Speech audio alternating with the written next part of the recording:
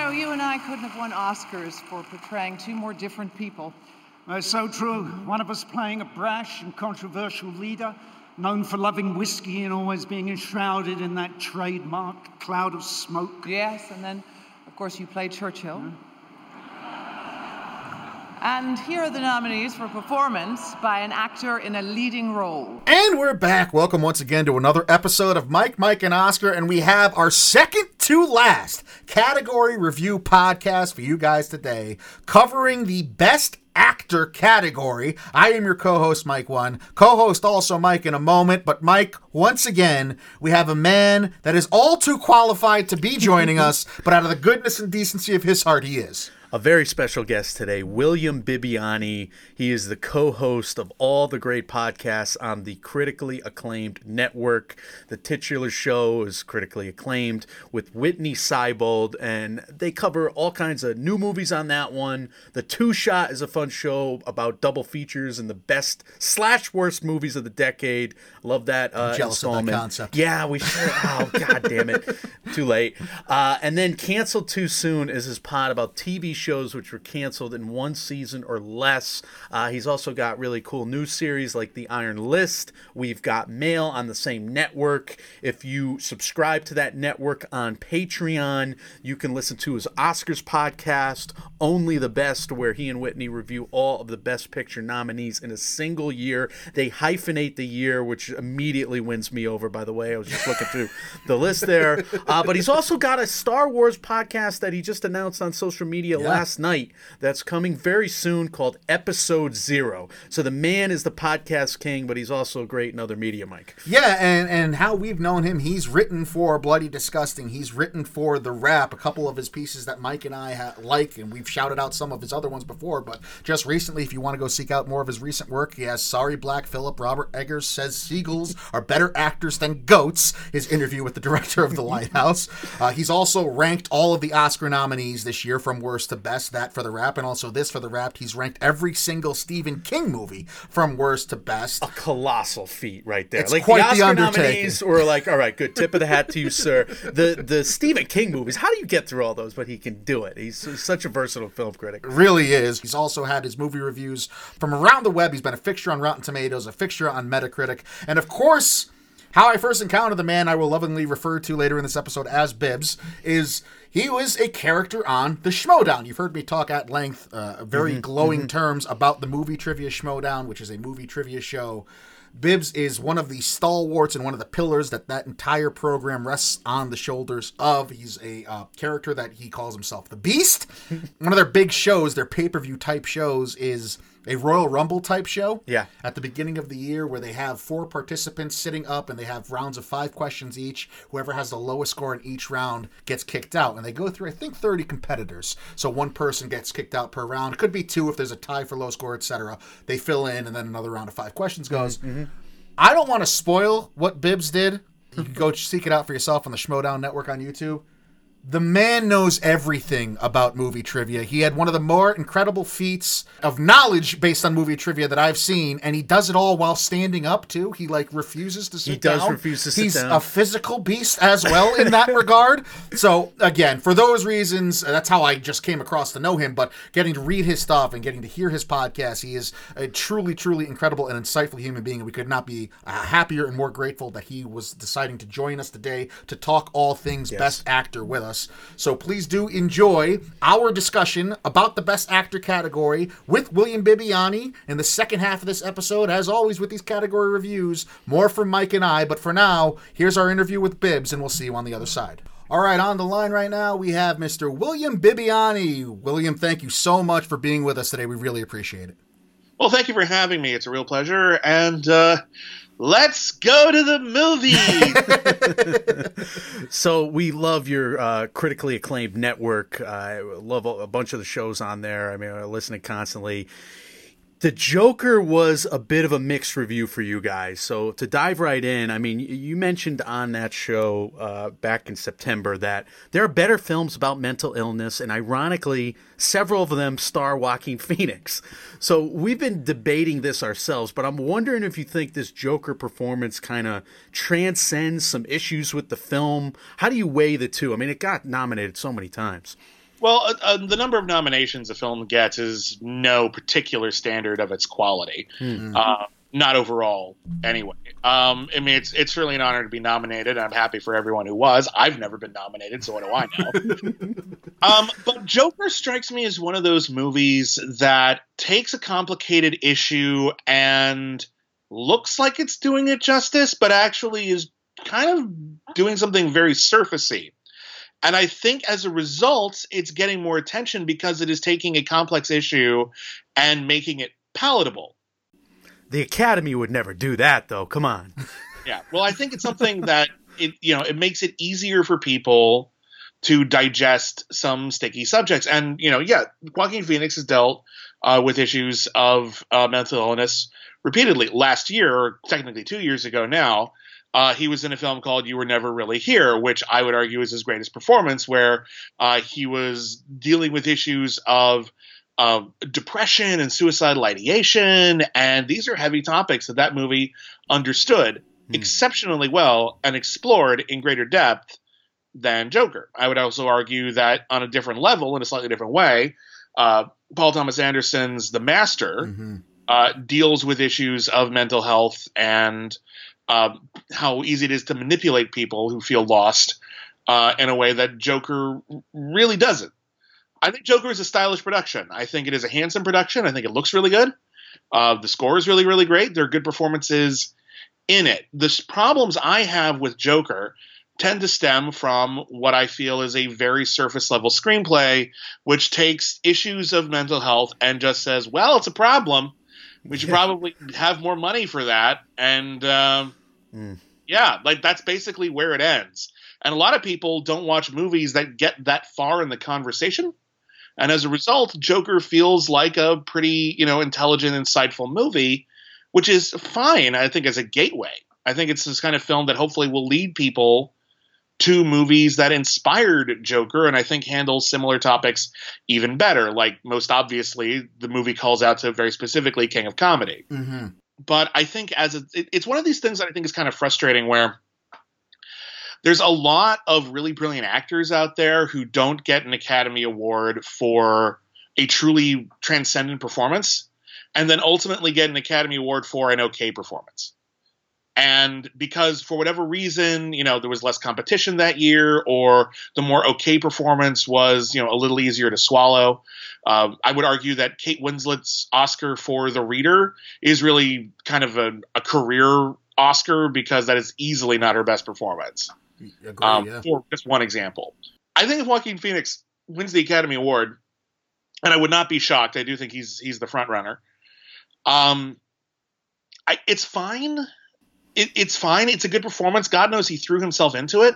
But I worry sometimes, because we've heard the stories about how Joaquin Phoenix threw himself so into it that it led to problems in production. He injured himself. He would leave the set. He would be difficult, like in the makeup room. And there's a part of me that says it's one thing to throw yourself into a performance and be incredibly method. It's another thing to be a danger to yourself, to emaciate yourself that much. I don't think we should be encouraging that. Right. I think that's something. I think it's actually a really ugly side of the industry that we're not really eager to confront, because it leads to so many great performances. But when you think about what it finally took for Leonardo DiCaprio to win an Academy Award for The Revenant, and the physical torture he had to undergo in The Revenant, he was just as good an actor in the other movies he didn't win for. And I actually think it was somewhat irresponsible to ask him to do all of that.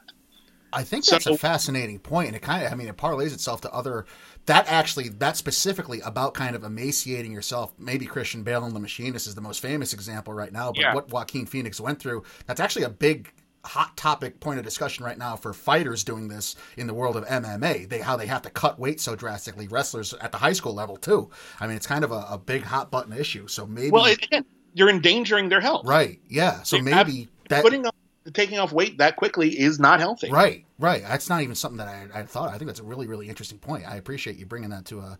I don't want to ding Joaquin Phoenix for it. Obviously, he was game for it, and it led to a very good performance. But at the same time, we're not only talking about who deserves the Academy. We're not only talking about who gives the best performance. We're talking about who's the most award-worthy. Yeah.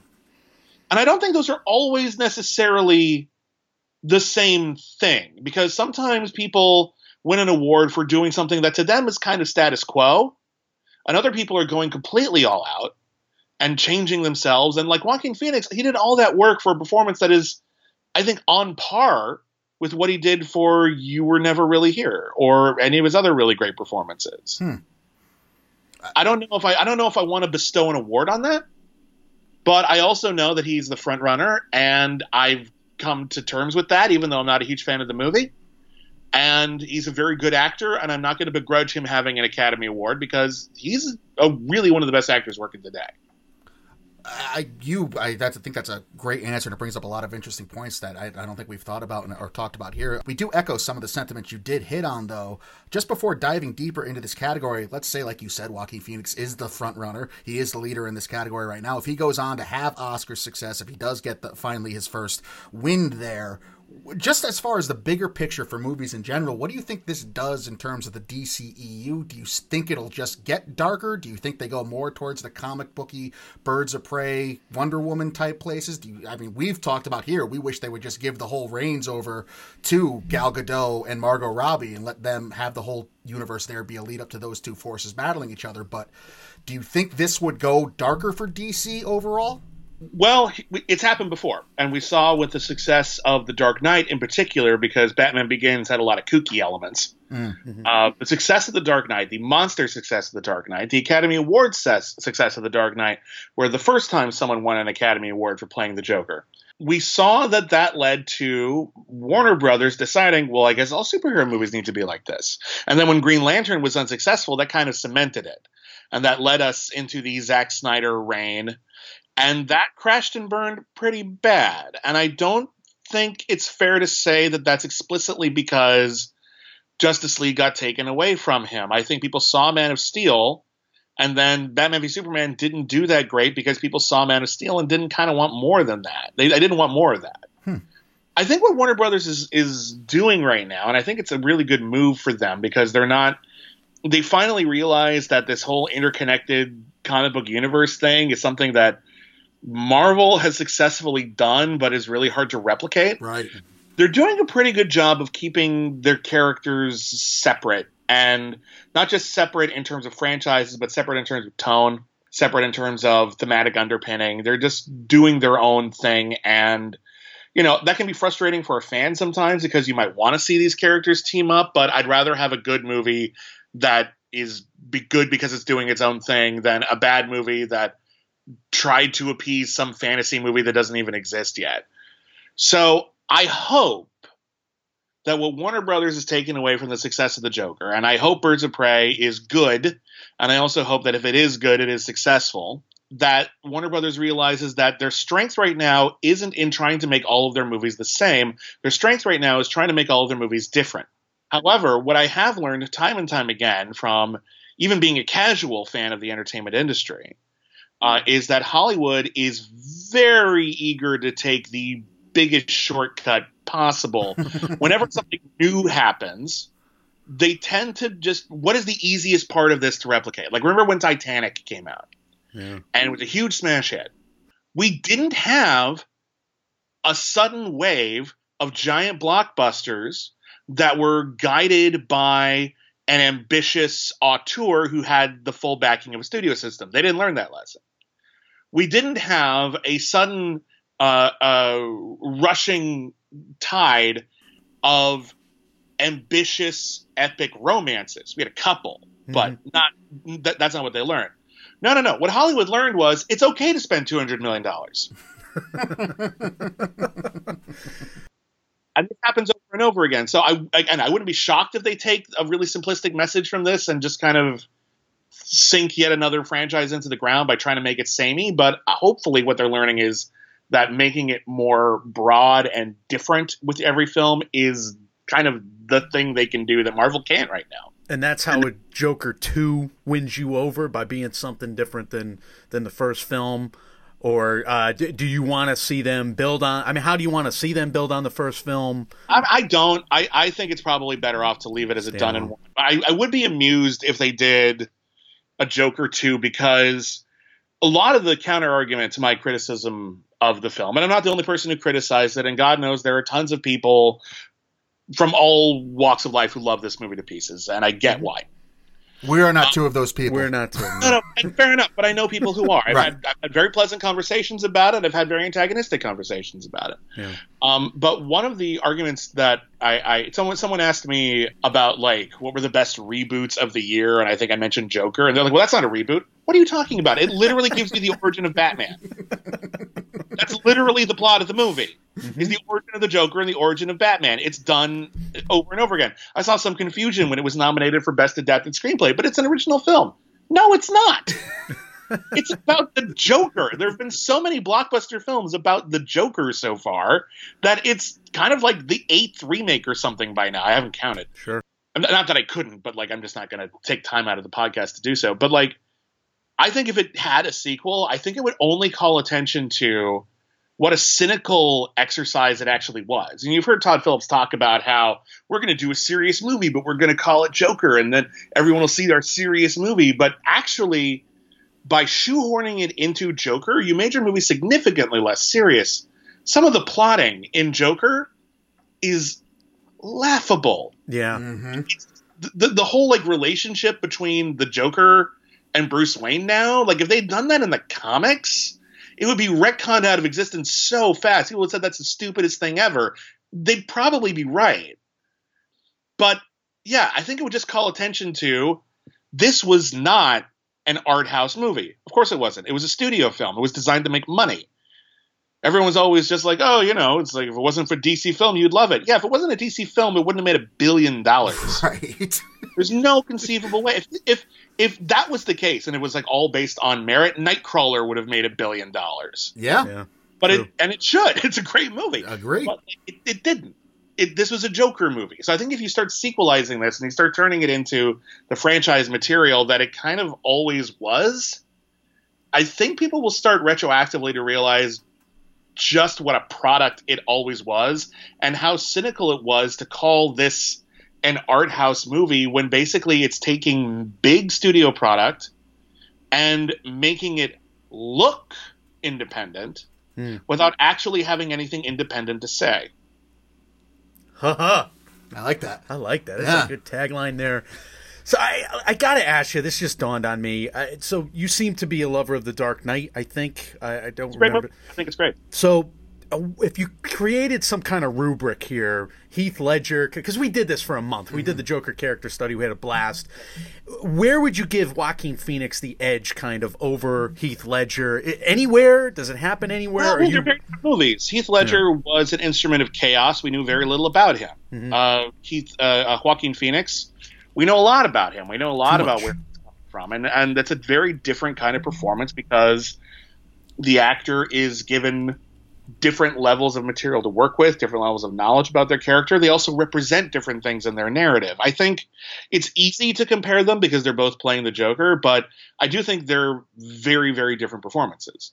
I think Heath Ledger gives a truly iconic performance as the Joker. I would also argue that so does Jack Nicholson and so does Cesar Romero.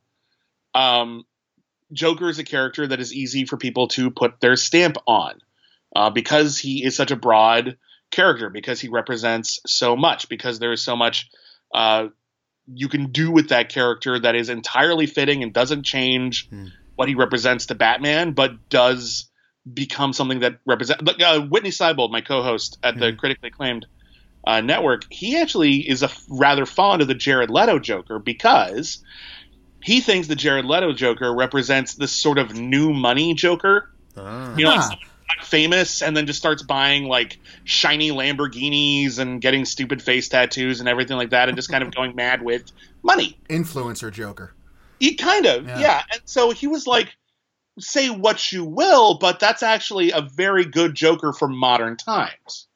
And I wasn't a fan of, I'm still not a fan of the movie, but after hearing him talk about that, I'm like, you know what? That's a valid interpretation of Joker. I retract some of my criticisms. Still don't think the movie uses him very well, but the idea is sound.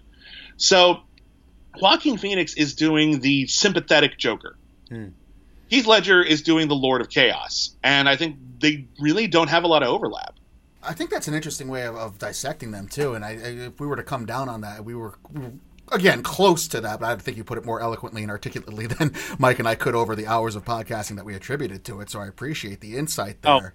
I pshaw, I tell you, but okay. Just to get back to the best actor field, though, so if it's a given or at least presumed that Joaquin is in the lead or going to win, if you had to pick one of the rivals, one of the other four to most rival him, if you had to place that bet on someone else finishing second, should we ever actually see the voting results from the Academy, God forbid. Well, I'll tell you who I would vote for. Yeah.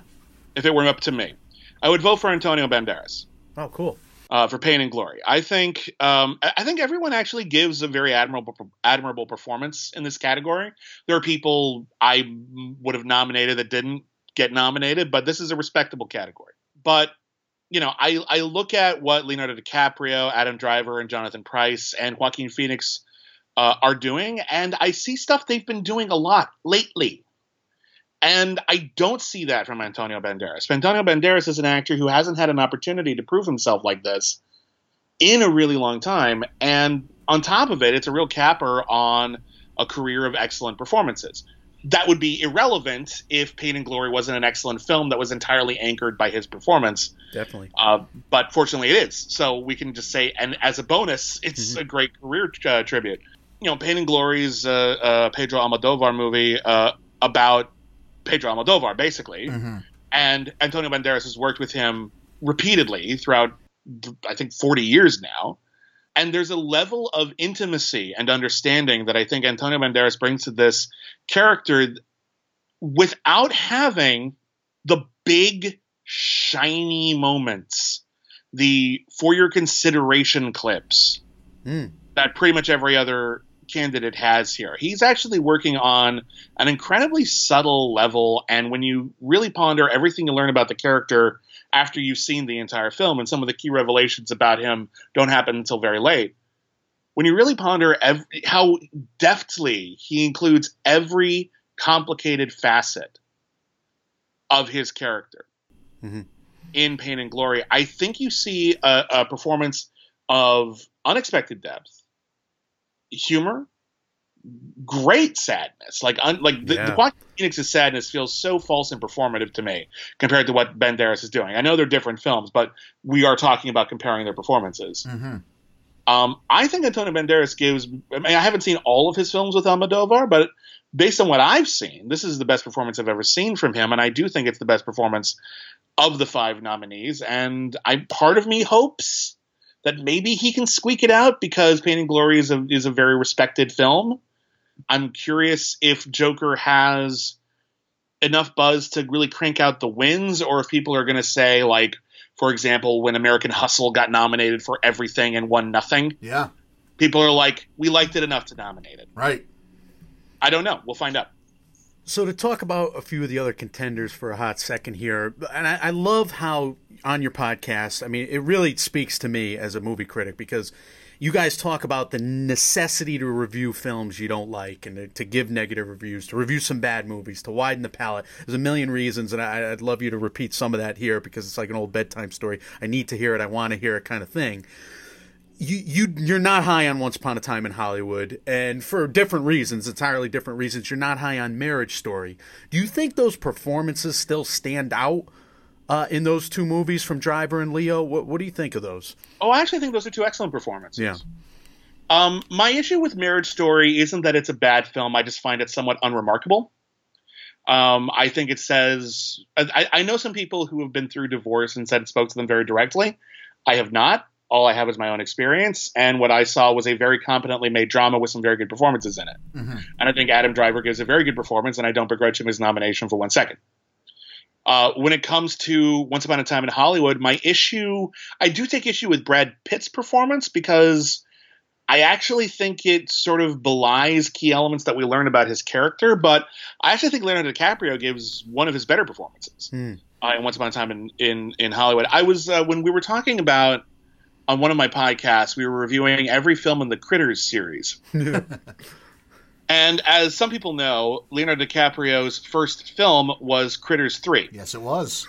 I remember very distinctly when he was doing the rounds for Once Upon a Time in Hollywood, and it was like, yes, DiCaprio, well-respected actor, and unlike every other actor in Hollywood, he's never made a sequel. And I'm like, you can see his IMDb page, right? It was like the first thing he did. I know it wasn't like a sellout picture, but it's still Critters 3. And then people were like, well, that went straight to video, so it doesn't count. Yeah, it counts. But when we were talking about Critters 3 and we were watching young DiCaprio, he was a child actor, we realized that his acting style got locked in place really young. And you can see, even watching Critters 3, him doing the exact same, like, physical performance moves that he does in Once Upon a Time in Hollywood. He's actually, like, in many respects, kind of a constrictive actor. I mean, we see him as a character actor, but he's kind of building off of similar characterizations almost every time. Well, now you're making me want to go watch Critters 3 immediately. I don't recommend it. If you're studying DiCaprio's performances, you'll see that, like, yeah, he has a style. And when you look at him in a movie where you're not distracted by how good the rest of the film is, it's a little obvious sometimes. I think Once Upon a Time in Hollywood, however, does a really, really good job of giving DiCaprio so many different layers and levels to play of performance. There's scenes in that movie where DiCaprio is on the verge of killing himself. He talks about it. I wish it played as less as a joke. I know people laughed at it. For me, that was like one of the saddest scenes in the movie. Was when he's in his trailer and he's mad that he flubbed a line, and he's literally talking about ending his own life. And you know, you can say he didn't mean it, but that came from a really genuine place in that character, and I believed it.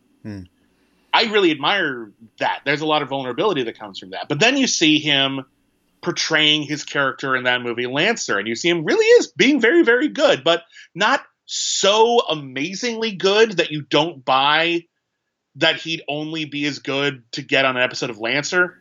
Right. You know? And that's really, really tricky. It's hard for people who know how to do things well to do things less well sometimes. Like if you see like down, yeah. Well, like if you see like a martial arts movie, for example, where someone who clearly knows martial arts has to pretend not to.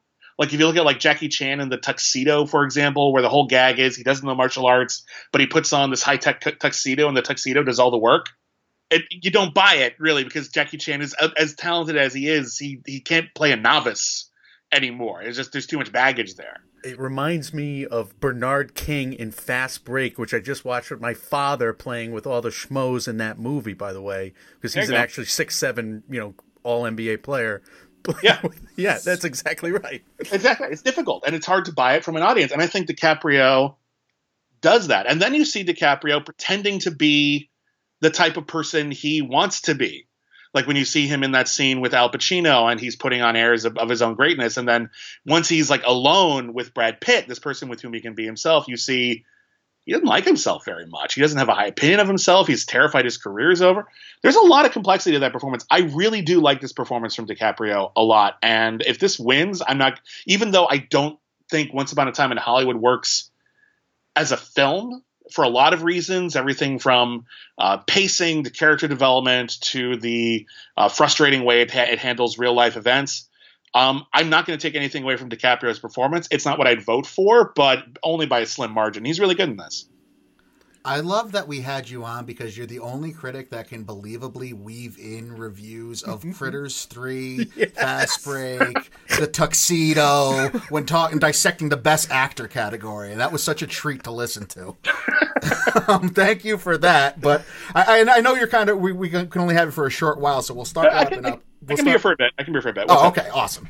Which I guess to transition to one of the more fun and maybe some question with some levity here. It's a hammy question. It's a goofy question. You go by many names, obviously. Yes. William Bibbiani, Bibbs. The one that I first knew you by and how I first came to know your work was The Beast, obviously, in the Schmodown, which we are huge fans of here at MMO.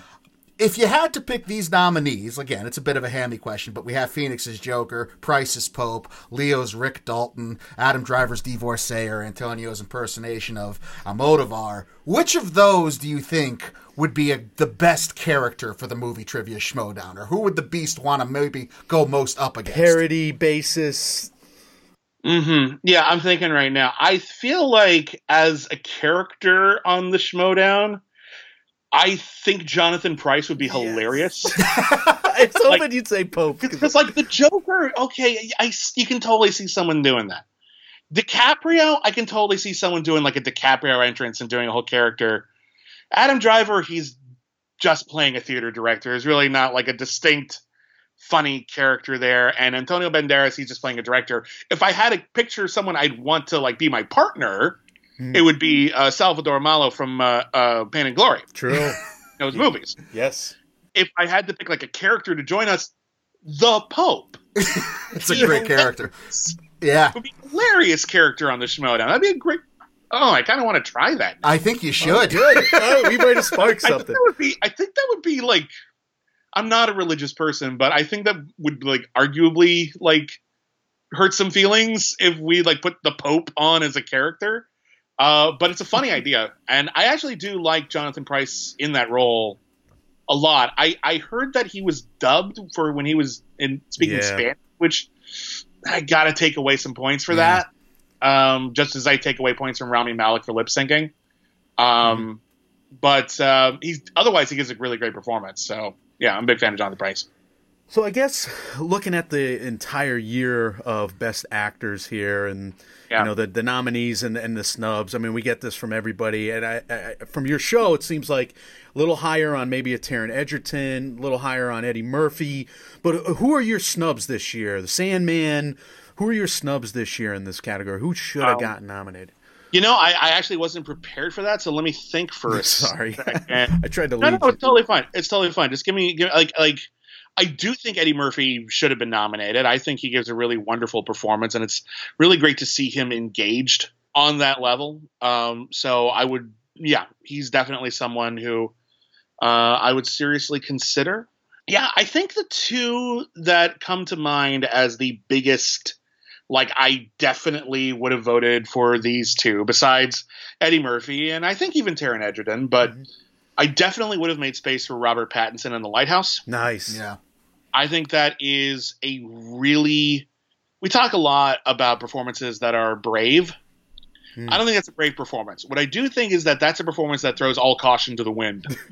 I think that's an almost like – that's just him like diving into just bizarre ideas and characterizations. And I can't imagine an actor doing that better, except maybe Willem Dafoe, who I also think and the other actor who – you know what? God bless him. Adam Sandler should have been nominated. Wow. I love it. I fully admit it. I am not a fan of the majority of Adam Sandler's movies. I think he often goes for the lowest common denominator, and I think he's found at least as far as humor goes, and I think he's comfortable there, and I don't think he pushes himself very far. And yet when he does, in particular with something like Uncut Gems or Punch Drunk Love, he is capable of giving a truly excellent, nuanced performance. And I actually, not only would I have nominated him, I might have voted for him. I think he's really fantastic in that movie. That's a big praise from such an esteemed critic as yourself. And I again, we echo. Again, I say Pshaw. Well, we again echo what you say. We were both very high on Sandler's performance, although we are more of the suckers that kind of do get into. Not Jack and Jill. We're not that lowly gratified by that kind of humor, but like everyone's early Sandler. Right? Yeah, we grew up. Early Sandler was like he was actually like. There was more heart, I think, in early Sandler. Yeah. Like you look at the Happy Gilmores and the Billy Madisons and even the Waterboy.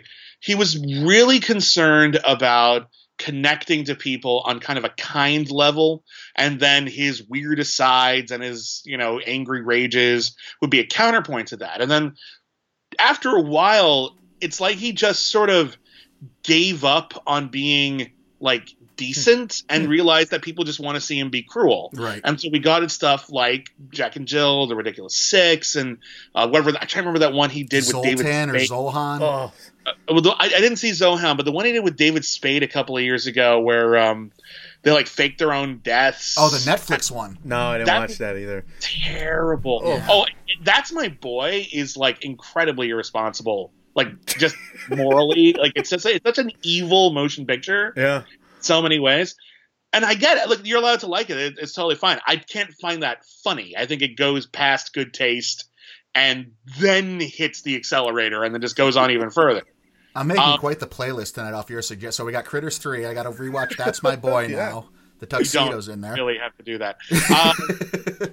No, but I'm not a huge fan of quite a few of his films. But when he makes a great motion picture and gives a great performance, you give him his due. I wish he gave a great performance all the time. Like I up until this, again, I think he topped out at Punch Drunk Love, and then I think his Hotel Transylvania movies are a delight.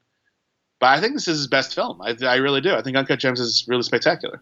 Again, that's high praise, and we happen to agree with you across the board there from your take. I guess we could start wrapping up with this. It is kind of a long question, so I apologize in advance for how wordy it's going to be, but I am furiously interested in what your thoughts are on it. We've recently had a guest on here talking about the actress categories, both lead and supporting.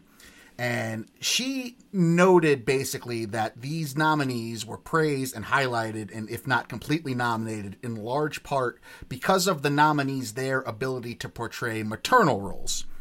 And if you juxtapose that idea against the nominees here for lead actor, we have 5 men who all play a version of a character who seem to be at a personal crossroads unto themselves, where being framed primarily as having anything to do with their own families is pretty much reduced to maybe a character trait of theirs, except for Adam Driver, which is where the main conflict comes from.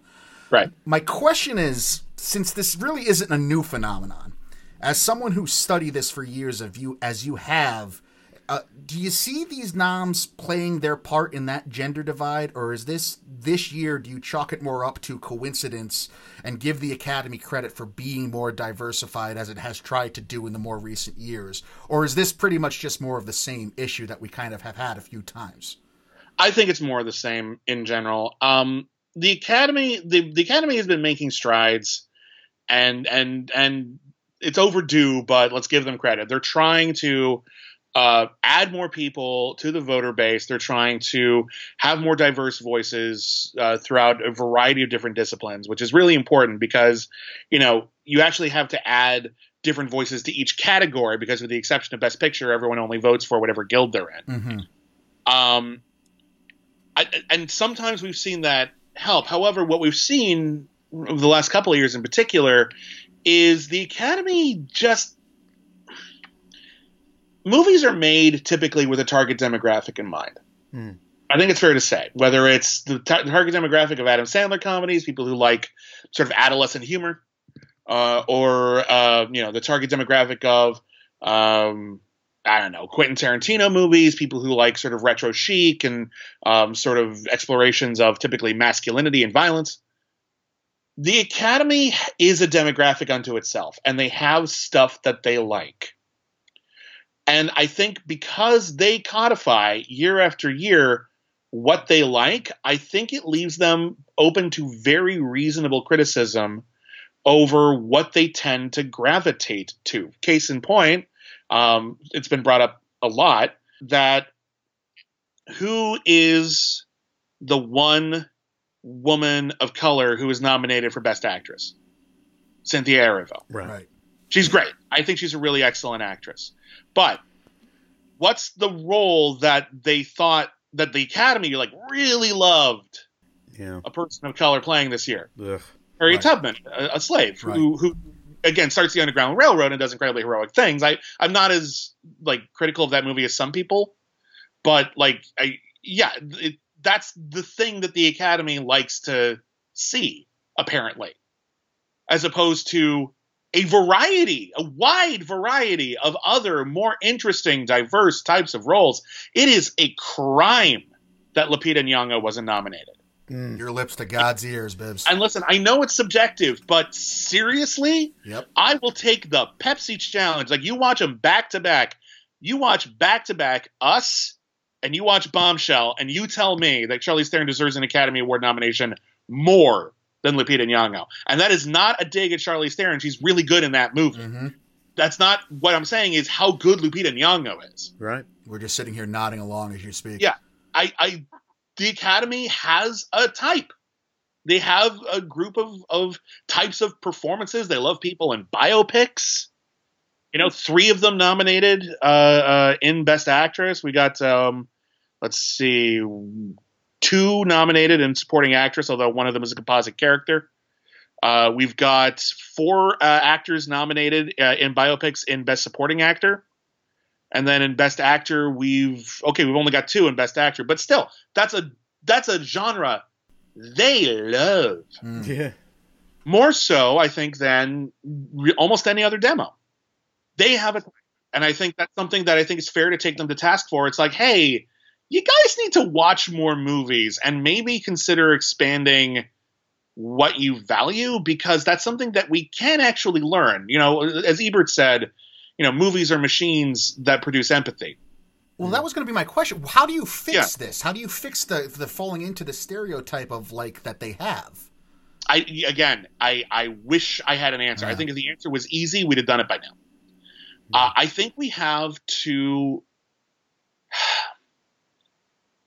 I don't know. A part of me wonders if maybe, you know, the Academy should go out of their way to encourage people to consider other roles, but I don't know what or other types of films. But I don't know how to tell them to do that other than write a polite note in an email. Right. Just say, hey, this year, really try to watch more movies.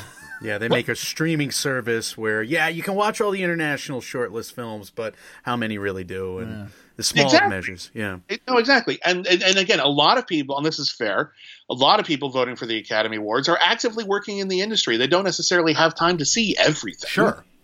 Definitely. Frankly, no one has time to see everything. Sure.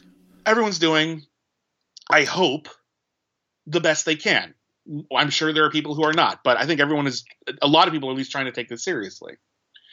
But you got to remember that much like any sort of voting system, it's a popularity contest.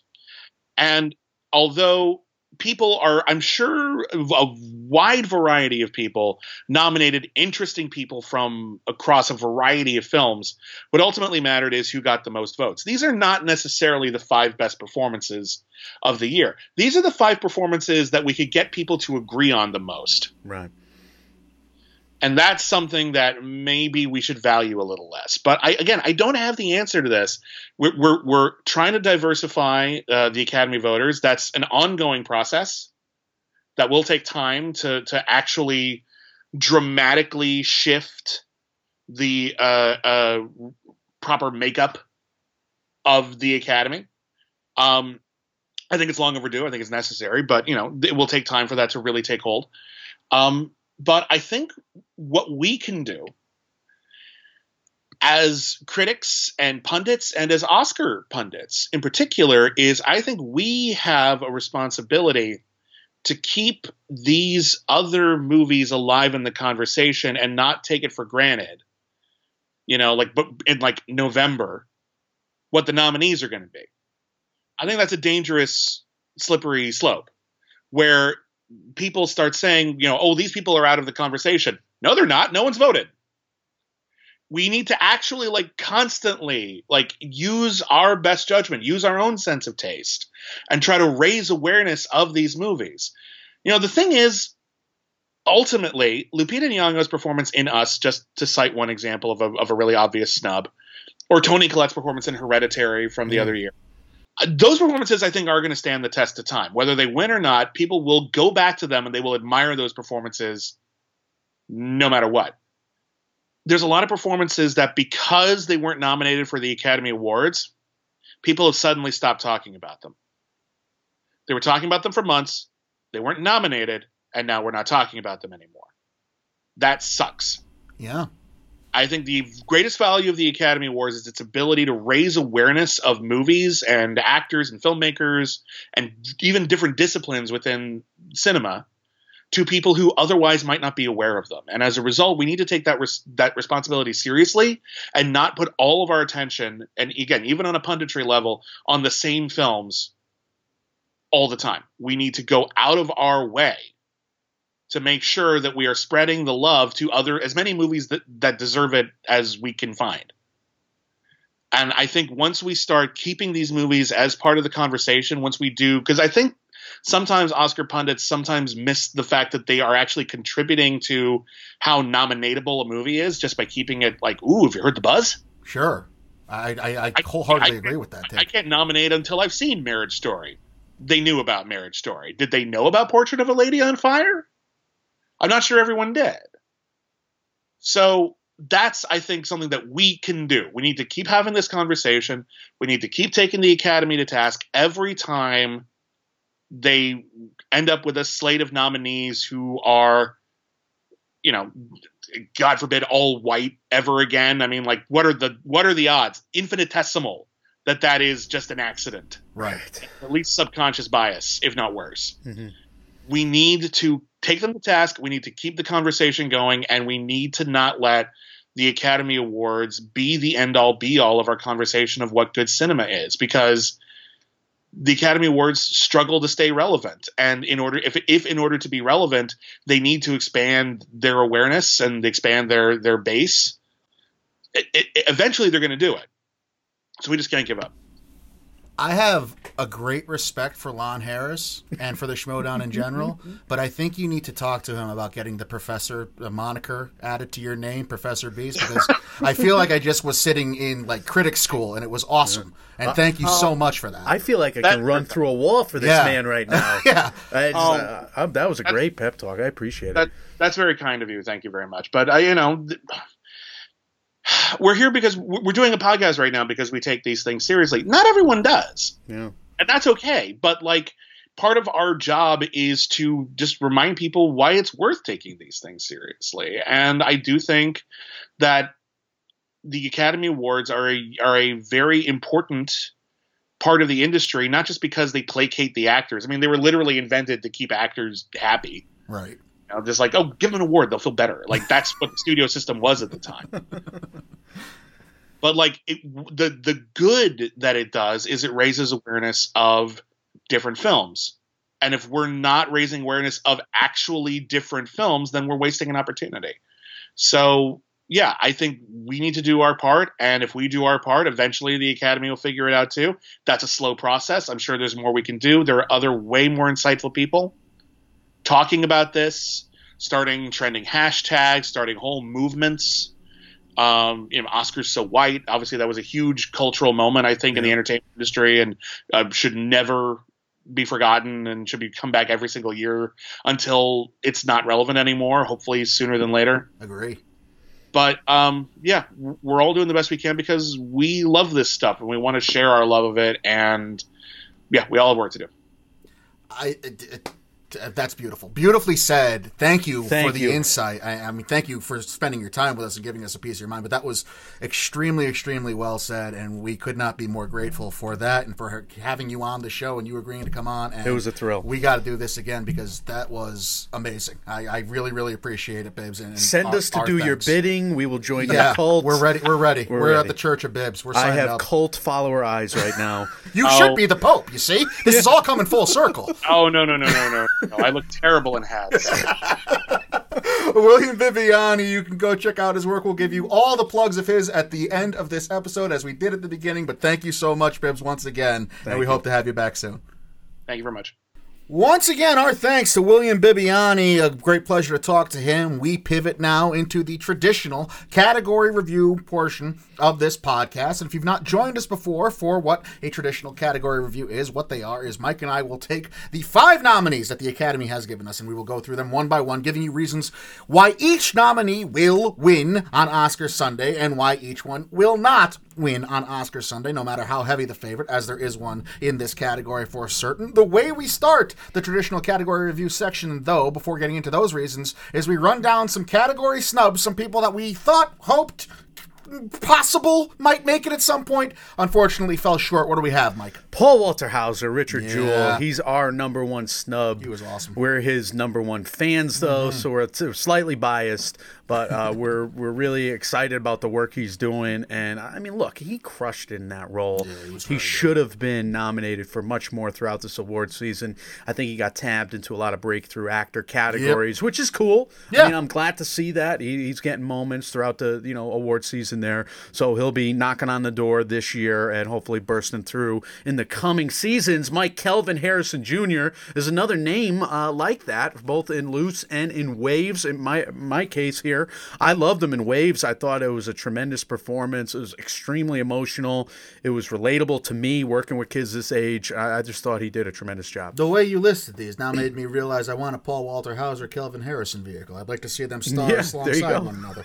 That sounds like an A24 movie if I've ever heard one. How about pitched. this next tandem? Yeah, he could be the father figure. Robert De Niro from The Irishman. That's someone I thought actually might break through despite his not being nominated to any precursors along the way here. A lot of people were very high on him, and why wouldn't you be? He's, of course, a legend. As is Eddie Murphy for Dolomite Is My Name, who did make the Golden Globes field for Best Actor. He had quite the momentum spurt, I guess, in early January. People thought maybe that would carry him to an Academy nomination. It unfortunately was not to be. Again, Dolomite, I Have Never Heard, also Mike Laugh Harder, more consecutive times in my entire existence. I wonder if he had too many scenes in the mirror. I wonder if they cancel each other out. Law of diminishing returns there, because it wasn't just one and it wasn't just two. I think it was 3 scenes in the mirror. They've just studied the past nominees from every recent year, and that's the secret. Got to have that mirror scene. Yeah, but they might have overdid it. I don't know. It looked Oscar grabby, I guess. He's going to the dice roll too much.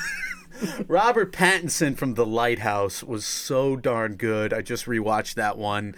He's a crazy person. And to think that seaman, right, is going to be Batman, Bruce Wayne. Yeah. Is just blowing my mind right now. So I'm really excited for Bruce Wayne. I mean, this guy's got range. What a terrific actor he is. And look, I mean, we didn't love Rocket Man as a film. No. I thought it was an okay movie. It's fine. like B-, fine. C+, somewhere in there. But Taron Egerton from Rocket Man, he is such a movie star, like William Bibiani said on his show. I mean, he cemented his career, like those guys said, and critically acclaimed. And I think this kid is going to have the brightest future. Like this kid. Well, he's a kid to us, I guess, because we're officially old Whippersnapper. We're in our mid-30s. Barely out of the womb. Taron Egerton is going to be a force to be reckoned with, and this was a real showcase for him. Yeah, and his role and his portrayal of Elton John, despite how we feel about the movie overall, was far and away the best part. Yes. Still a little surprised that didn't get a makeup nom for that bald cap, because he did look legitimately like Elton John. They did a great job there. He looked bald. Yeah, he looked balding, which is harder to do than bald. Right. That's a good point. Adam Sandler for Uncut Gems. I hadn't done the research I should have, but National Board of Review winner for Best Actor doesn't make the Best Actor field here at the Oscars. That's a little odd, I think. Brad Pitt for Ad Astra. Could be a case of maybe not enough people saw the movie. Maybe people are throwing their support behind him in the supporting actor race. Maybe they think the supporting actor race is all sewn up, so why nominate him twice? I don't know, but Ad Astra, like Rocket Man, as a matter of fact, definitely had its fans this year. Matthias Schoenaerts, and I should look up the pronunciations of these great actors. I'm a jerk. I love the Mustang. Matthias Schoenaerts? Yeah, either one. He was awesome. And I think Jamie Bell from Skin is another indie movie this year that just really blew me away in terms of an up-and-comer that's going to be nominated at some point in the next 10 years for sure, maybe the next 5 years, because they're doing one performance after the next that is turning heads. Schoenaerts came out, that Mustang movie came out very early in the year, I think April. Well, it was directed by a woman, so of course they can't give it a marquee time slot. Yeah, God forbid Jesus. the studio. No, that should have played throughout award season better. It really should have. There was also, people were desperate for an Oscars contender at that time, so he did get a boost. But you're right. I mean, it came out way too early to sustain the kind of momentum it was for as small a film and how little resource was put behind it for marketing purposes. George McKay, 1917, as well. Matthew Reese from A Beautiful Day in the Neighborhood. You can throw Christian Bale from Ford v Ferrari in there as well. All had legitimate claims. Bale probably the most legitimate, being nominated at a couple places there, Golden Globes and SAG. Yeah, we reviewed him. We were in favor. Daniel Kaluuya from Queen and Slim. He's good as always now. Yeah. I wonder if that's where, he got slotted this year. Like, this is a strong Daniel Kaluuya performance. It's not Get Out, though, so we can't top that mountain, climb that mountain with him again. Peele problem with the same movie there. Maybe. Ed Norton from Motherless Brooklyn. He actually pulled off the affliction, I thought, in the movie. He made it sympathetic, empathic. He did a nice job with it, and I thought he was good in the rest of the film as well. I don't know if that movie's going to hold up on rewatch for me, Motherless Brooklyn. I have no desire to I'm see that kind of curious to rewatch it, though, because it's kind of fun. It's a dad movie. Maybe I'll watch it with my dad. I guess maybe if I pull out a corn cob pipe and a what do you call those hats? The fedora, the flat top thing. I think if you listen to the song, that's probably enough for you. That's what you need to do. Not the Tom York version either. The jazz version, Right. You'll enjoy that once. Yeah, and that's it. That'll be my review of Motherless Brooklyn. This song is okay. Solid. All right, let's go through the nominees here. We will give you reasons why each one will and will not win the Academy Award on Oscars Sunday. At the end of this, we'll finish off this episode with Perfecting Perfection. If you don't know what that is, don't worry. We'll have an explanation for that, so stay tuned. But let's start in alphabetical order, saving also it works for alphabetical order, but we're saving the favorite for last anyway. Antonio Banderas, Michael, Pain and Glory. Why will Antonio Banderas pull off the upset and win? He has won 6 precursor awards. He was an early favorite for a nomination, I think. Look, his career is fascinating, and Mr. Feinberg covers this so well on his interview of Banderas on the Awards Chatter podcast. I love that interview. It's almost too sexy with the voice right in your face. I mean, it's glorious. How did my shirt get off? What am I doing? There's also this about time narrative for his career arc. He has one of those careers where, yes, he's obviously an American movie star, and he's a uniquely American movie star in many ways, but he was a great character actor for almost a decade in Spain, and a lot of that for Almodovar before he even comes over here and gets popular, before he does the Mariachi or the Mambo Kings, before he, is in the Shreks and the Puss in Boots and the Spy Kids and the Zorro roles. I mean, he's been a million action movies there in the 90s and 2000s, but throughout his career, he's doing things, like I said, the Mambo Kings, Philadelphia, Frida. I mean, this guy is acting in strong films within all those other movies. I wish he did a bit more of that because he's capable. Like his role in Philadelphia, I rewatched, I think, at the beginning of the year. Terrific. He's terrific in that film. And if he does like 5 more of those roles, he's getting nominated. Yeah, I agree with that, the closing line there, but that's also a reason why he probably isn't pulling off the upset here. I don't have much. Pain and Glory, I have this thing in the back of my head that Antonio Banderas is the only person in this category who could pull off an upset. Yeah. I tried finding things to base that on. It's hard. There's not much. I don't think anyone pulls off the upset, to be quite honest with you. And obviously, if the Oscars release their voting, it would be easier for us to know who finishes second. But he's got holes in his resume. So yeah, he certainly does. Lose, and it's an easier case to make why he will lose. Obviously, no SAG nomination, no BAFTA nomination. With those 2 omissions on his resume, I'm a little amazed he's here at all. Sure. With the giant crossover between those 2 voting bodies. But like I said, I do think there's something in the back of my head that says he can pull off the upset. But if you go based on resume, if you go based on history, and go based on how this award season has gone, he's probably the 4th or 5th name that got into this field. Yeah. And if he were to pull off the upset, he's going to have to do something that's never been done before, which I'm going to get to in a few names down the line here as we go. Right. So again, an easier case to make. Yes, he's the pros pro. Yes, he's this chameleon with all these characters he's able to pull off. And yes, I do think he's probably another role or 3 away from being a more serious threat. I just don't think it's his year yet. As for the performance, it's a very reserved one. It's a tough movie. It's not a showy performance. It's one of those that I think will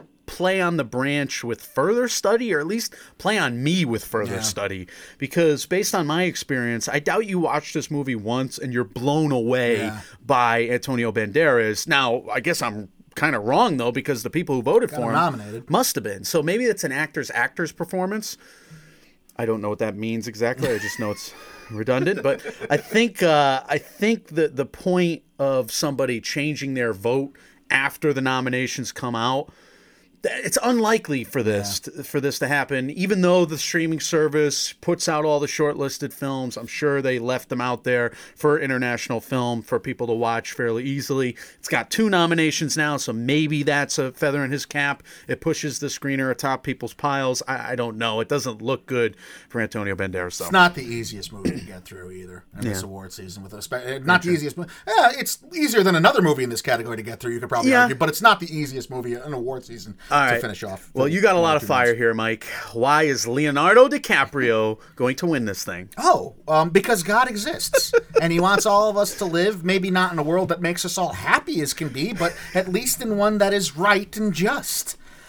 I have a feeling I'm going to be saying more about this, ironically, in our Best Picture episode with the guest we have booked there. But for now, there's a little tease. I'll say the same thing about Leo's Hollywood performance that I've been saying since we've reviewed the damn film for 3 hours over 2 episodes this past summer. True. What's Eating Gilbert Grape, The Basketball Diaries, Romeo and Juliet, Titanic, Gangs of New York, Catch Me If You Can, The Aviator, The Departed, Blood Diamond, Revolutionary Road, Shutter Island, Inception, Django Unchained, Wolf of Wall Street. The guy's been throwing 98 on the black going into his 4th decade now in film. This performance in Once Upon a Time in Hollywood inarguably is one of his, at worst, top 3 performances of his career. How you can take this performance from such a legendary career, which, by the way, is arguably the most legendary career going right now amongst any actor under 50 years of age, and just kind of cast it aside as it also ran into this category, all of the Academy and like 65% of film Twitter should all be ashamed of themselves for this. So I've been with you on the merits of this Leo performance. Rick fucking Dalton is getting shortchanged this award season. He shouldn't have gotten shut out. Somebody should have picked him. I know he got a few precursors, but not enough. To me, it all started at the Golden Globes. Yeah. If he wins at the Globes over Taron Egerton, who winds up not getting nominated, Right. I think the whole perception has changed there. Look, it doesn't guarantee him a thing. We've all gone over those stats, but it might give him a puncher's chance like it did for Bale last year, because Bale would go on to win the Critics' Choice last year afterwards. So it looked like more of a race for Christian Bale from Vice and Rami Malek. It might have hurt him that he was in comedy or musical, the same way it might have hurt Bale.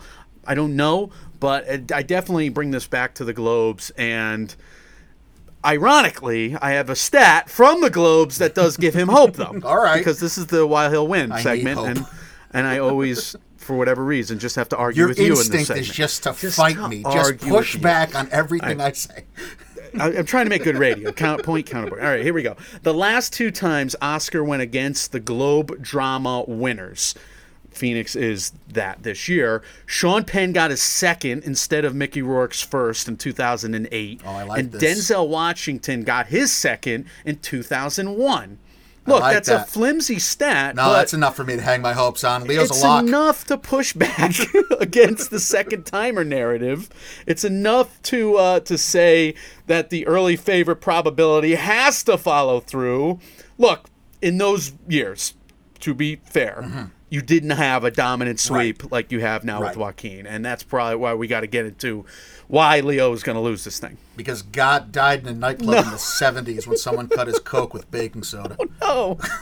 I'll tell you whose fault this all is, Mike, to be sincere. It's the Golden Globes in part, but it's also the best acting category from 2016 or whenever Leo won his first one for The Revenant, because that stupid narrative that seems to only apply to Leo and not Renee Zellweger or anybody else this year, that you can't win your second one if you just won your first or if you've had one in the last decade or so or whatever. I know Renee's been 15 years, but I guess that's the cutoff. 14 years. How dare you, even though Daniel Day-Lewis won 2 within a 4 years. Don't get me started. Anyway.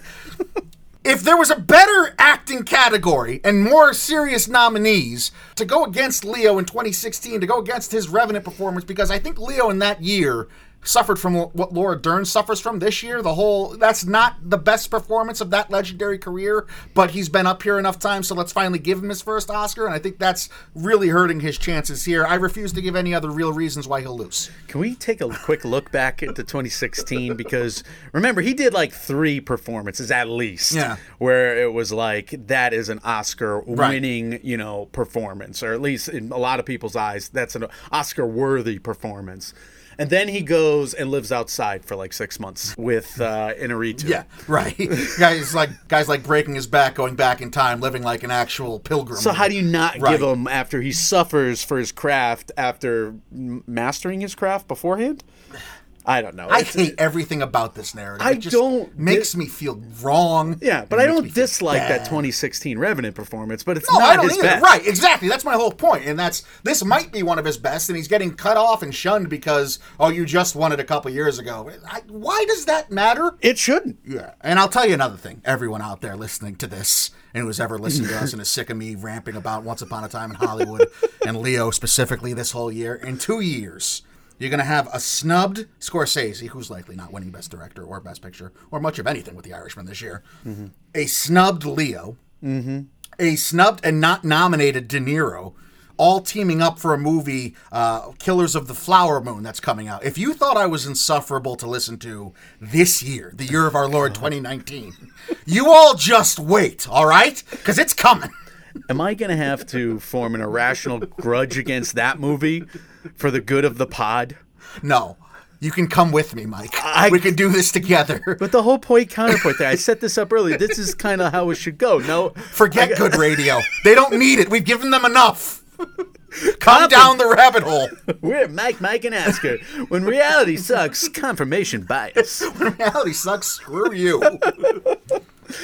Oh, my God. All right, look, your upcoming stats on Joaquin Phoenix are probably going to eliminate Leo here, so we'll save that. But I do have another one. The last time a Golden Globe lead actor in a musical or comedy loser won Best Actor at the Academy Awards was Yul Brynner. We all remember it. From The King and I. We were all sitting glued to our TVs. 1956. TVs were barely out by then. Yeah. So the only times Golden Globe comedy or musical anythings have won is when they won the Golden Globe comedy or musical. Yeah, that's not a good stat. That doesn't harken a lot of It's kind of like the confidence. comedy or musical stat from winning Best Picture. Best Picture Yeah, Once how Upon a it goes Time in back to Hollywood, the too. mid-60s. And, Unfortunately. well, it's going to be a damn shame that one's going to come true this year, and you're all going to be wrong, and I'm going to be standing on top of my mountain. I can tell you why Adam Driver's going to win, though, Mike. Okay, let's go. Good setup for yourself. So Marriage Story fell off a cliff in terms of momentum. We've mentioned that a few times, obviously. And it seems like the high point of the year for that film, Marriage Story, is going to be the celebration it had at the Gothams, where it pretty much took everything it could. But Driver's still campaigning, and he's still pretty damn likable. I mean, he just hosted SNL last week, and he crushed it again. Yeah. And it's not like it's his fault the movie has kind of hit E right before the finish line, right? They're not going to hold that against him, per se. Maybe they hold it against Netflix more than anything else. So there exists a world in which Driver, who's been number 2 for this whole lead-up pretty much, becomes the de facto choice for Oscar number 1 if enough people are put off by Joker, right? Look, Joaquin Phoenix does have one more chance to rap during his acceptance speech. I mean, if he's rapping at BAFTA, Right.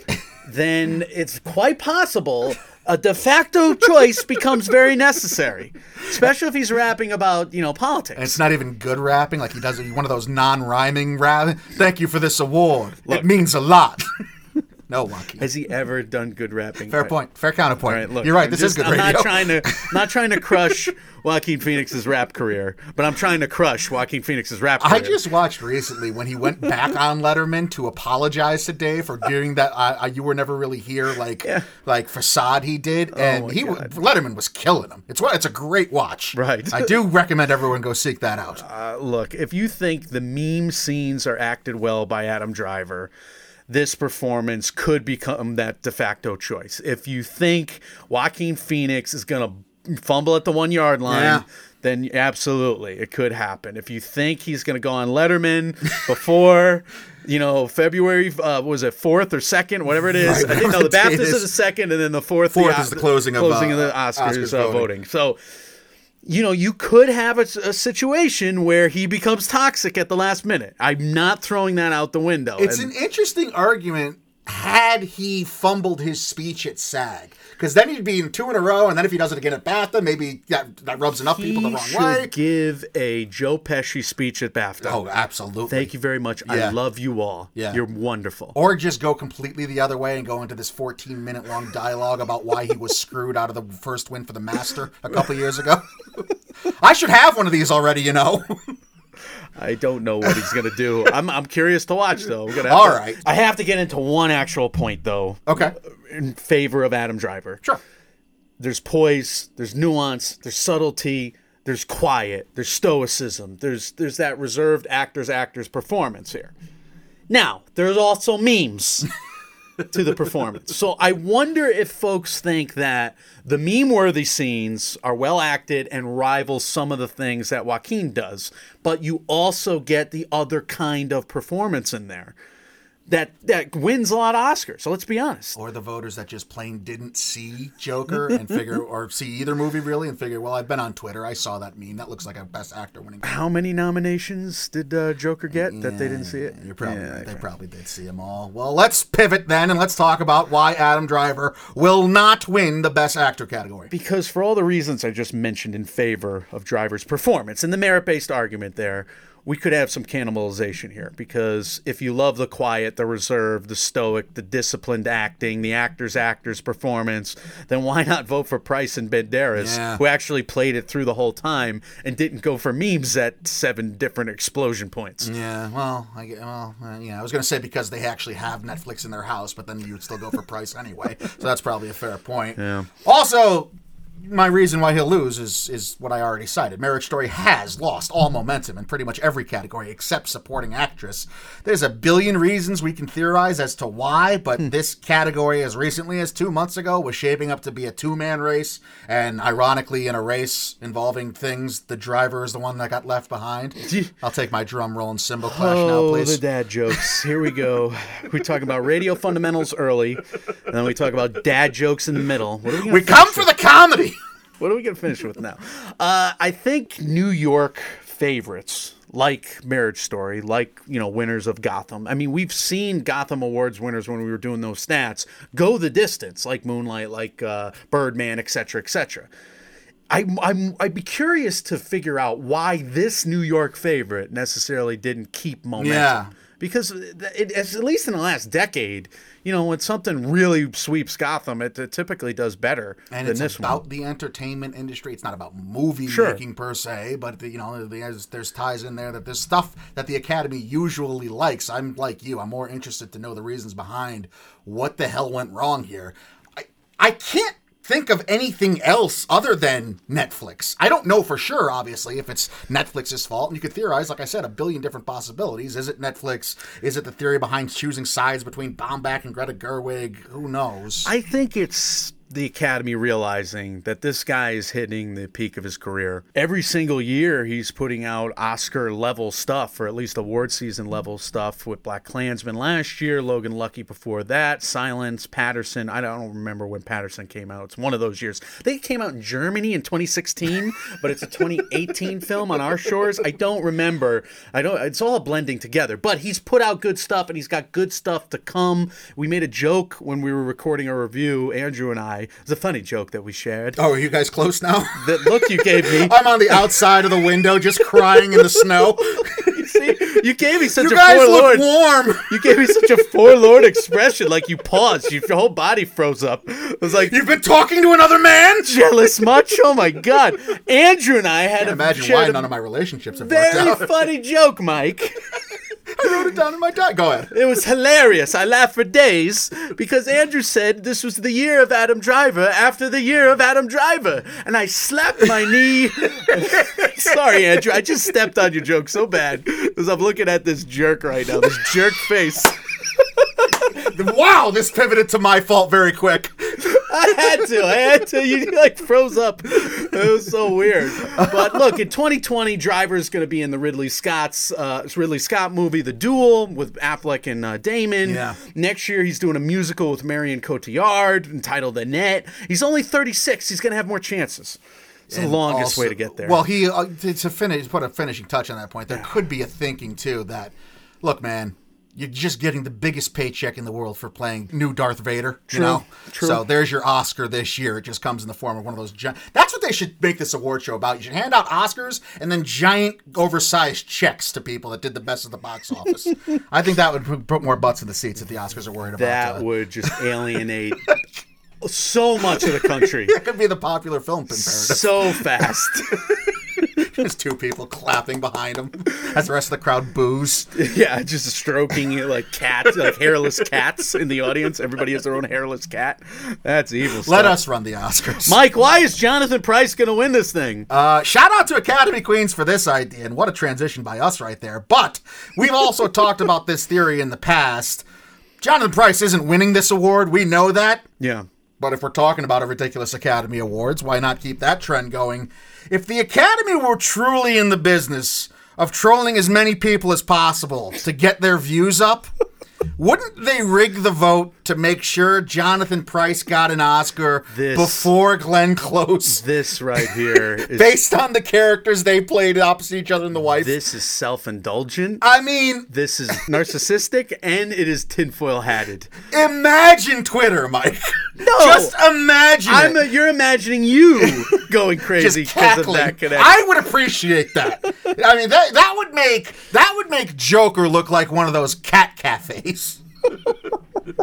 Maybe worse, Mike. Maybe one of those Jellicle milk bars across from those cat Right. theaters. Right. Look, we can be jerks. And again, I'm arguing with you in this segment. I don't know why.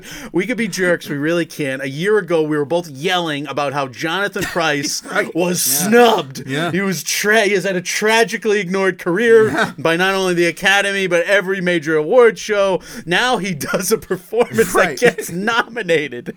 And after this man's stellar filmography, just because this movie we don't love. I don't want this one. This one we don't love, and we still admire it. It's still solid. It's strong. We wanted Pryce nominated for The Wife, and now we're mad again. Proving once and for all that beggars can in fact be choosers.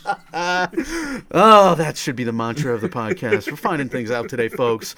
But here's another nominee, obviously with holes on the resume. I mean, SAG choice not there for him. That's why he's not going to win. Yeah, amongst other reasons, too. I got a couple. But for starters, I think the most glaring one as to why Jonathan Pryce won't win is that when I was sitting down to fill out this doc and do my research and get into why these guys will and won't win, I saw Jonathan Pryce's name and I was like, he's nominated? Same. No, that's the truth. It's the same for me. I started to fill in all these sections from memory like I do when I start. Because I try to get my first gut reactions down and see where that goes and whatever. And his name was the one I had to look up. I was like, how about that? Good for him. Nice to see you here, Johnny. I remember him from last year. He was terrific. Great in The Wife. Oh, wait. Yeah, right. So, but you said it. The history and the precedent and the resume is kind of the biggest thing going against him. The SAGs don't always get the Oscar winner for Best Actor right at their show, but they do always get him nominated there. Since the SAG Awards started back in 1994, the eventual Oscar winner for lead actor has always been at least nominated at that show, and neither Pryce nor Banderas were this year. And like I said, I do think should an upset happen out of either of those, I don't think I'm out of line in saying it would likely be Banderas. I think Banderas has like maybe a 1.2% chance of pulling off an upset, but if somebody does pull off the upset, it's going to be Banderas over Pryce anyway. So that just goes further down the rabbit hole as to why this performance won't win. Yeah, I don't think the real Pope Francis helped him much either. With the, I don't want old ladies, grabbing me either and just not letting me leave. Speak for yourself. Some people pay extra for that. But that's an ill-timed Pope gaffe. I wonder if that played with anyone's voting. That would be awesomely awful if something like that far removed from the film industry, played into somebody's Academy voting. I could see it. I mean, don't get me wrong. I'm not saying it's impossible, because we know the Academy is... I wish I had an answer for you, but it just feels like something... I mean, look, it's a movie... All right, I do have an answer. It's a movie that glorifies this guy for being a genuinely good guy. There you go. Yeah, and then he has that gaffe right in the middle of award season where a lady's just like, "Oh my God, this is the greatest moment of my life. I can't let you go." And he's like, "Excuse me." Excuse me, let me go. We got to turn that into a segment, because every time you say that, it laughs. Stupid. It's so stupid. But I know you laugh. So, look, I think the two Popes probably needed a Best Picture nomination to make it essential viewing. Probably a good argument. To get everybody watching this movie. I think you could have made a better argument if SAG nominee Christian Bale, or if Choice nominee Robert De Niro, or Globe nominee Roman Griffin Davis had gotten in here instead of Pryce. Because now it's harder, I think, without these other nominations for him, and it's not happening. I wholeheartedly agree, and this is, it's a lot of time going down into why, who's probably the fifth name into this category. I know I said Banderas is either fourth or fifth in my heart, and just based on doing the research, I think Banderas was fourth and Pryce was fifth, but he regardless of where he is, he's not winning this award. He's not winning. Yeah. We got to go into why someone might win now, though. We can actually end this facade. Finish this ruse. Mike, why will Joaquin Phoenix win this thing? Well, the easiest answer is because he swept the major precursors he can sweep this far, and BAFTA is expected to follow suit. Yeah. But even if Joaquin somehow is upset at the BAFTAs, he'll have won the Golden Globes, Critics' Choice, and SAG Lead Actor categories. In the past 24 years, which is how long the Critics' Choice Awards have been around prior to this year, an actor has won the minimum of 3 of the 4 major precursors 16 times. For the stat, the minimum for the stat. Right. Yeah. The past 24 years, at least 16 times an actor's won 3 of those. Mm-hmm.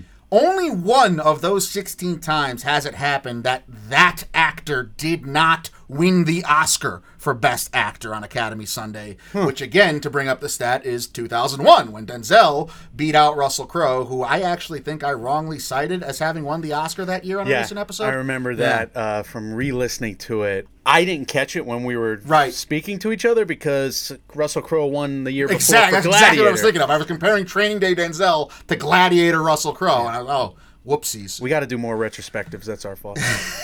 But in 2001, Crowe won each precursor, Critics' Choice, Golden Globes, BAFTA, and SAG, and lost to Training Day Denzel at the Oscars, which is to say, unless someone is going to be playing Denzel in this category, even if Joaquin loses the BAFTA this weekend, he's still the heavy favorite and likely to win this category. Right. And Joker did lead the field in nominations, lest we forget. And Joaquin, as Brian Former was nice enough to say to us on our previous episode, is still in search of his first Oscar, whereas many people believe he should have already have one. So, there you go. Based on that last point you made, I'll say this. If it's even, you're probably choosing the elder actor of the primary contenders. Okay, that's a fair point. However, last year's Glenn Close loss would negate that argument. Why do you do this? Because I am your contrarian now. In these, you make me do these exercises, so I just take out my resentment. I've opened my home to you. They're forced sweeps, Mike. We got to liven these up somehow. No, I agree. I think we don't even have that scenario though here because Phoenix is not the eldest actor without an Oscar. It's Jonathan Pryce. Right. So forget what I just said. It was just for a gag.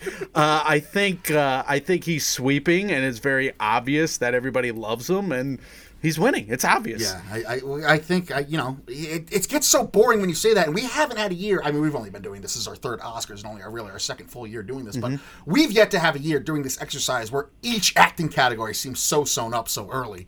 I don't like it. I don't like it either. Yeah. Thank God we have great guests on our show. Amen to that. That was a great addition to this year, and just saved us.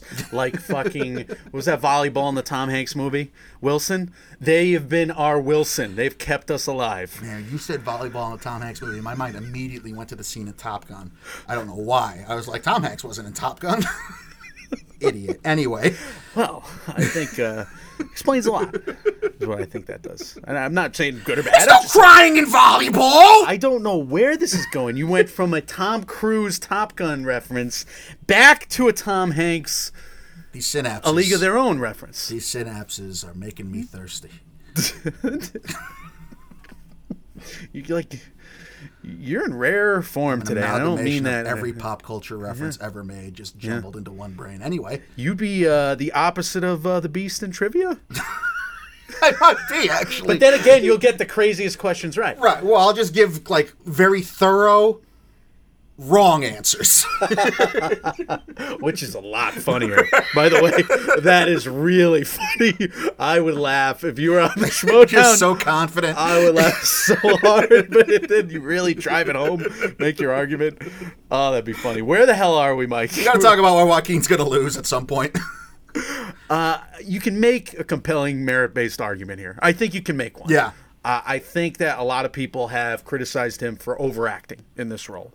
I think you have some super strong alternatives in this category. We were hyping it up as being some great performances all year long.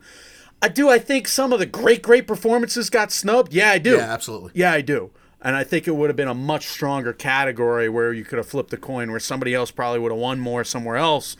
If really, you could have talked this as an all-timer if you didn't have two fringe guys come in at the last minute. And then maybe if Banderas was hyped up for longer, but he was even on the outside looking in to the main guys. I picked him because I'm a genius, but that doesn't mean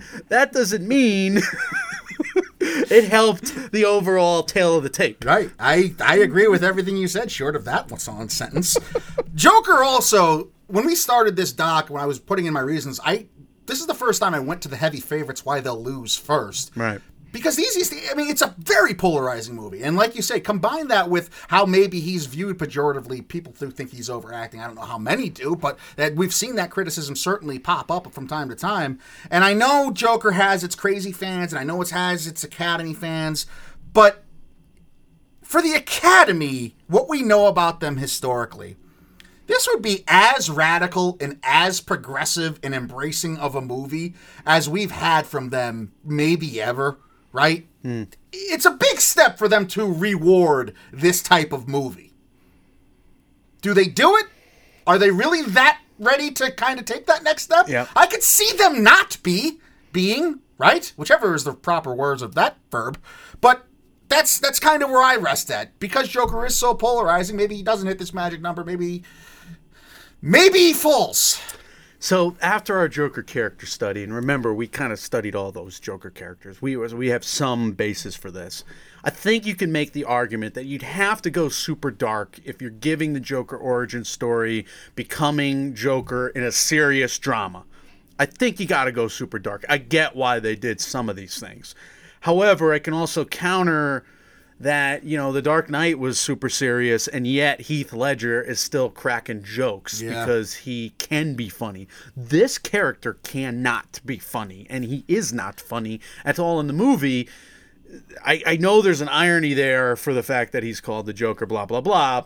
I get it, all right? That's obvious, but this Phoenix portrayal really doesn't drive home the Joker for me. It doesn't feel like the Joker for me, especially based on studying every single Joker like we did. Right. It's not cerebral. It's pretty plain on the screen what this guy's going through, whereas because Heath Ledger was cracking jokes and doing all the other things he was doing, it became much more of a psychological, oh my God, how sick and twisted is this person? Right. So, yeah, there is certainly that distinction. Yeah, it's almost like the Devil's Rejects Joker. That's what this will be going forward. It won't be anybody that's going to outmatch you with his wits. It's not the Joker we know as the cerebral mastermind. It's not even close. Yeah, I like that. And you got to consider it being that polarizing because of all those factors you just mentioned. If the Academy wants to shun this performance, they can do so knowing that it's likely not going to hurt the film being an Oscar winner anyway, right? Hilder's probably going to win that original score category. Mm-hmm. So the Joker's not going to go 0 for 11, even if Joaquin is massively upset here.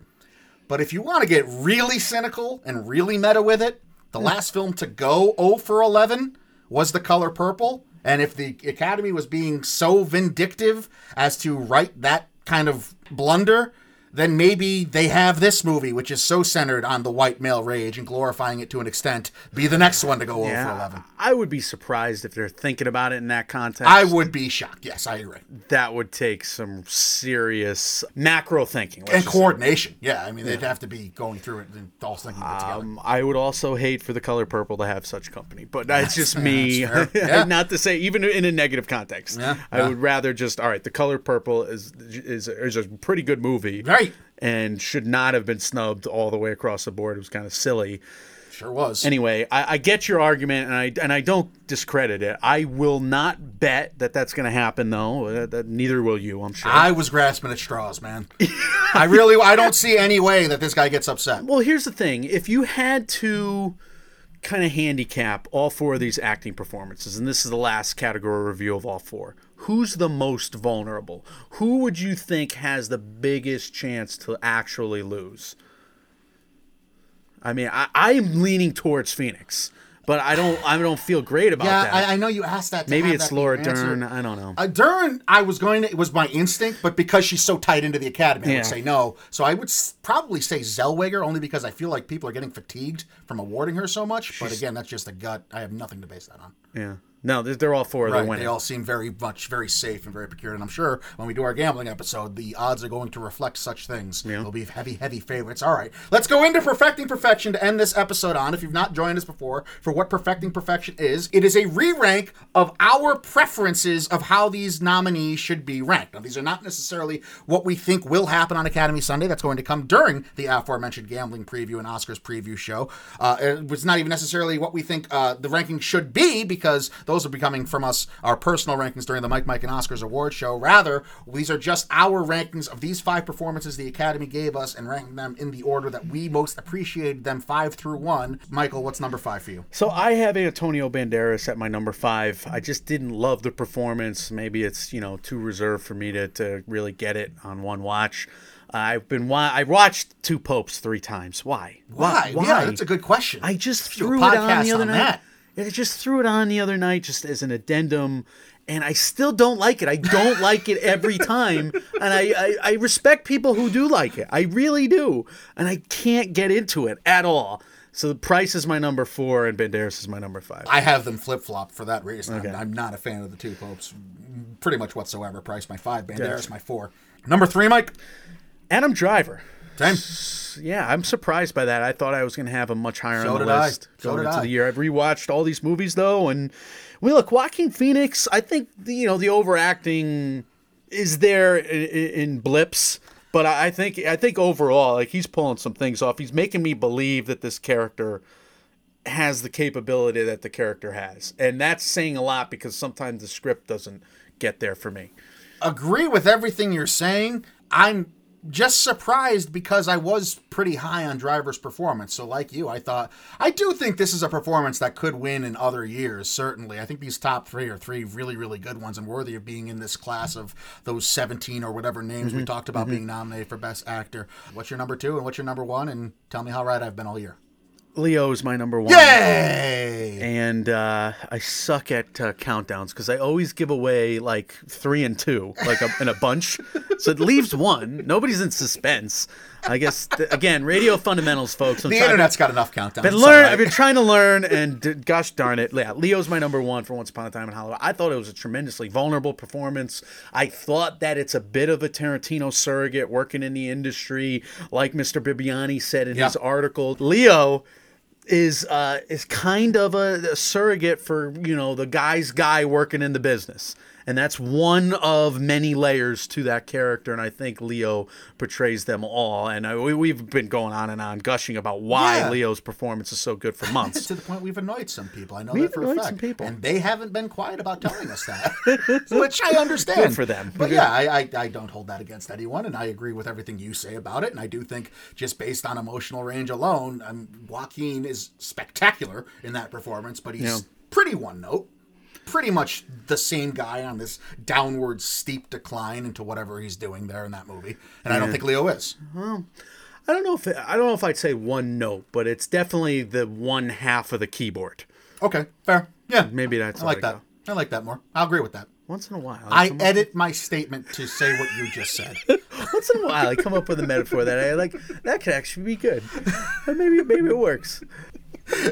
All right. Our thanks once again to William Bibbiani. Could not be more grateful to have him join us, and we thank him for his time. He is William Bibbiani on Twitter. That's WILLIAMBIBBIANI on Twitter, and also W Bibbiani on Instagram. Once again, he writes for Bloody Disgusting and The Wrap, and you can see him play the Beast on the Schmodown, where he is in fact a beast. He lives his gimmick because he just knows that much about movie trivia. It is quite the sight to behold. I highly recommend all of you go seek it out. Definitely seek it out. I've watched a bunch of episodes myself on your recommendation. Thank you for that. And he's very funny. I mean, he's a steel trap. I like the shtick that they're doing. It's really fun. And he's one of the.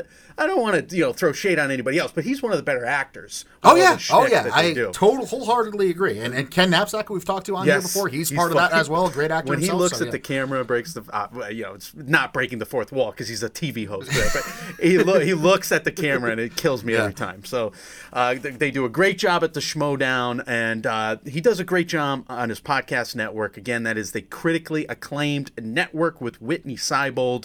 They got, I think, 5 or 6 shows on there now. The newest one coming out soon is the Star Wars podcast entitled Episode 0.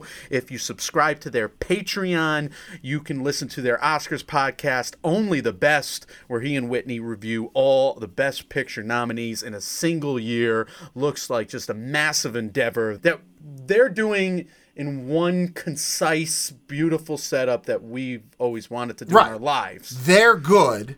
Well, I'm just saying. I mean, their branding is just so on point. And they started a year and a half ago. I mean, what an undertaking! What a job by My them. goodness, what a terrific job! And go listen to that. Worth every penny. Yeah, absolutely. Go listen to everything critically acclaimed. Those are very wise words, Mike, and I'm going to jump your gun and say those are the words of wisdom for this episode. You can reach out to us. We want to hear your thoughts, comments, questions, concerns, not only about what Mr. Bibbiani had to say in this podcast, but also about what we had to say on the second half of the show and anything else we do here in the MMO Empire. You can leave us those words and questions. We are Mike, and Oscar on Facebook, Mike, and Oscar on Instagram, at MMAntOscar on the Twitter machine, Mike, and Oscar at gmail.com, and on Reddit. We are available everywhere you hear podcasts. So once you're done listening to Critically Acclaimed, go check us out as well. Just type in Mike, and Oscar into the search on Apple Podcasts, on Spotify, wherever you get your podcasts. You'll see our cartoon faces. You can tap on those. And if you do use Apple Podcasts, if you wouldn't mind leaving us a 5-star review after you're done leaving Mr. Bibbiani a 5-star review for all his work as well. We'd both greatly appreciate 5-star clicking fools all. Please, please, please. Yes, it helps us so much. Them. It really does. I'm going to help you now, Mike. Yeah. What we got coming next is Best Picture with another special guest. They're still giving that on, huh? Final category overview. We got a crazy Oscar Tarantino week. going to win it? I think you're going to have a few things to say about I'm that. going to sharpen a knife before we have that episode. We got I joke. We got another few guests. We got another few guests coming next week for Oscars week, and of course we're going to have that night of show, and we got a couple other episodes in store for you. The Mike, and Oscars. Oh, I always forget. Guys, we need more categories for the Mike, and Oscars. If you please, we already got a bunch, and we're writing that show with using your stuff. So anything you want to hear us talk about, send it to us on any of our social media, and give us the nominees, give us your proposed winners if you want to go that far. If you don't, if you just want to have stuff that we'll discuss and debate over and celebrate, let us know. Oh, we're going to debate that Best Picture episode. You get ready, sir. You were fixated on that. I'm saying Mike, and Oscars. Flames in my eyes since it came up. How is this still happening? How? It doesn't make sense that it's just still this hot. I'm very excited. Guys, when reality sucks, I just said you're hot is what I just said. Nothing I haven't heard before, Mike. Nothing I haven't heard. We're tired, folks. This was a long recording. It's been a long couple weeks, but we could not thank, once again, we are very humbled to have Mr. Bibbiani join us. So thank you, Bibbs, once more. Guys, when reality sucks, you can come watch these movies, these award shows, and analyze these categories with us and our friends. We are Mike, and Oscar, trying to make award season year-round without the stuffiness. We will see you all very soon. You're hot. See ya.